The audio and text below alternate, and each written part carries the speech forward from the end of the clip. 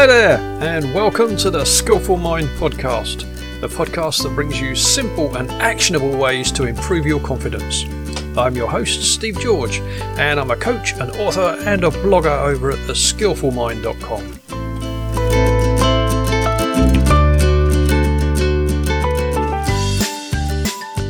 Hello there, and welcome to this week's episode. I hope you've had a nice relaxing week and you're ready to get started for this week.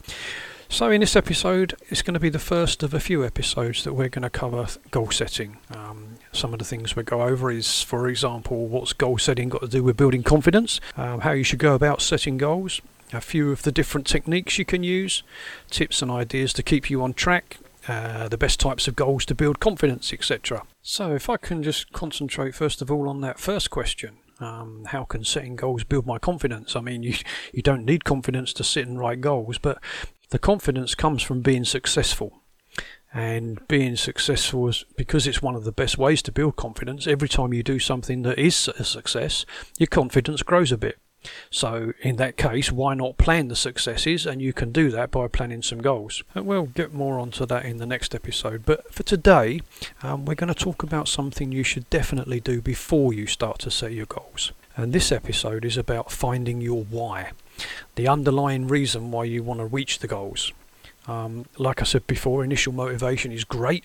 It gets you going, it gets you started. But the problem is that after a few weeks, sometimes even after just a few days, that motivation can drop off. In fact, I think they do it every couple of years, but the last one in 2018, there was a survey from the Statistic Brain Research Institute that says that 92% of all resolutions fail.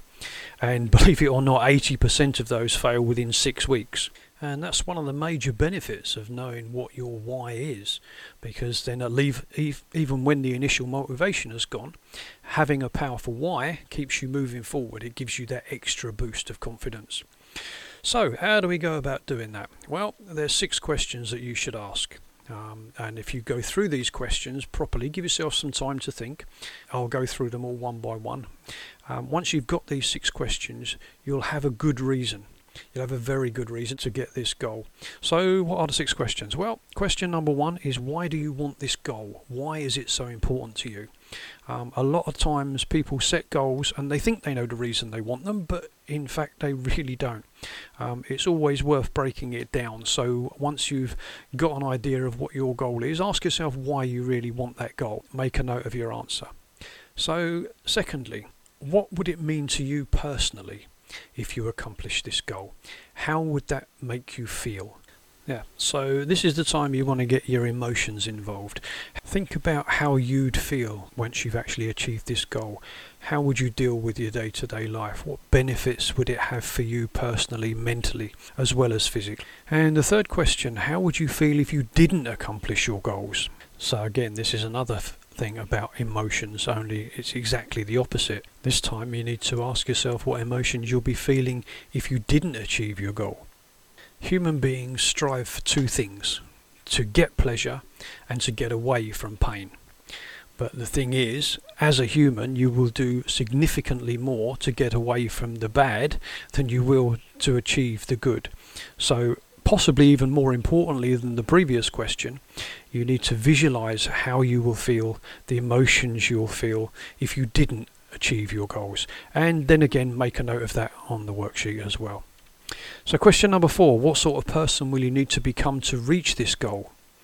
Again, this one is down to visualization. So take a few minutes, close your eyes, and just imagine the sort of person that you will need to be able to reach the things that you need once you've set this goal. Question number 5, how would your life change if you accomplish this goal? So again, another visualization exercise. So get yourself comfortable. You'll probably need to stay there for 5 or 10 minutes, but get yourself comfortable, close your eyes, and just envision yourself in the future that you're trying to achieve by setting this particular goal. Again, what will you look like? What sounds will you hear? What aromas will you smell? The more senses that you can get involved, the better it's going to be. So just take a few minutes and really get involved in your future self. Really take the time to see exactly what your life will be like. And then the final question, how will this goal impact your family and those you love? Doing things for other people gives you much more benefit than doing stuff for yourself. So anytime you can make an impact on other people, the benefits will multiply. So there you go. Those are the 6 questions, and it's almost like having a superpower. There are various techniques you can use for setting goals, but no matter which technique you use in the end, this is one of the best strategies if you want to make sure that you achieve them. Okay, so those 6 questions will be in the show notes, and you'll also find there a worksheet that you can download to answer those 6 questions on. If you don't want to do that, obviously a normal notepad, pen, or even just a piece of paper will do. And that's your action for this week, to ask yourself those 6 questions and write your answers down. So take your time, get yourself a powerful why, and I'll see you in the next episode. Bye for now.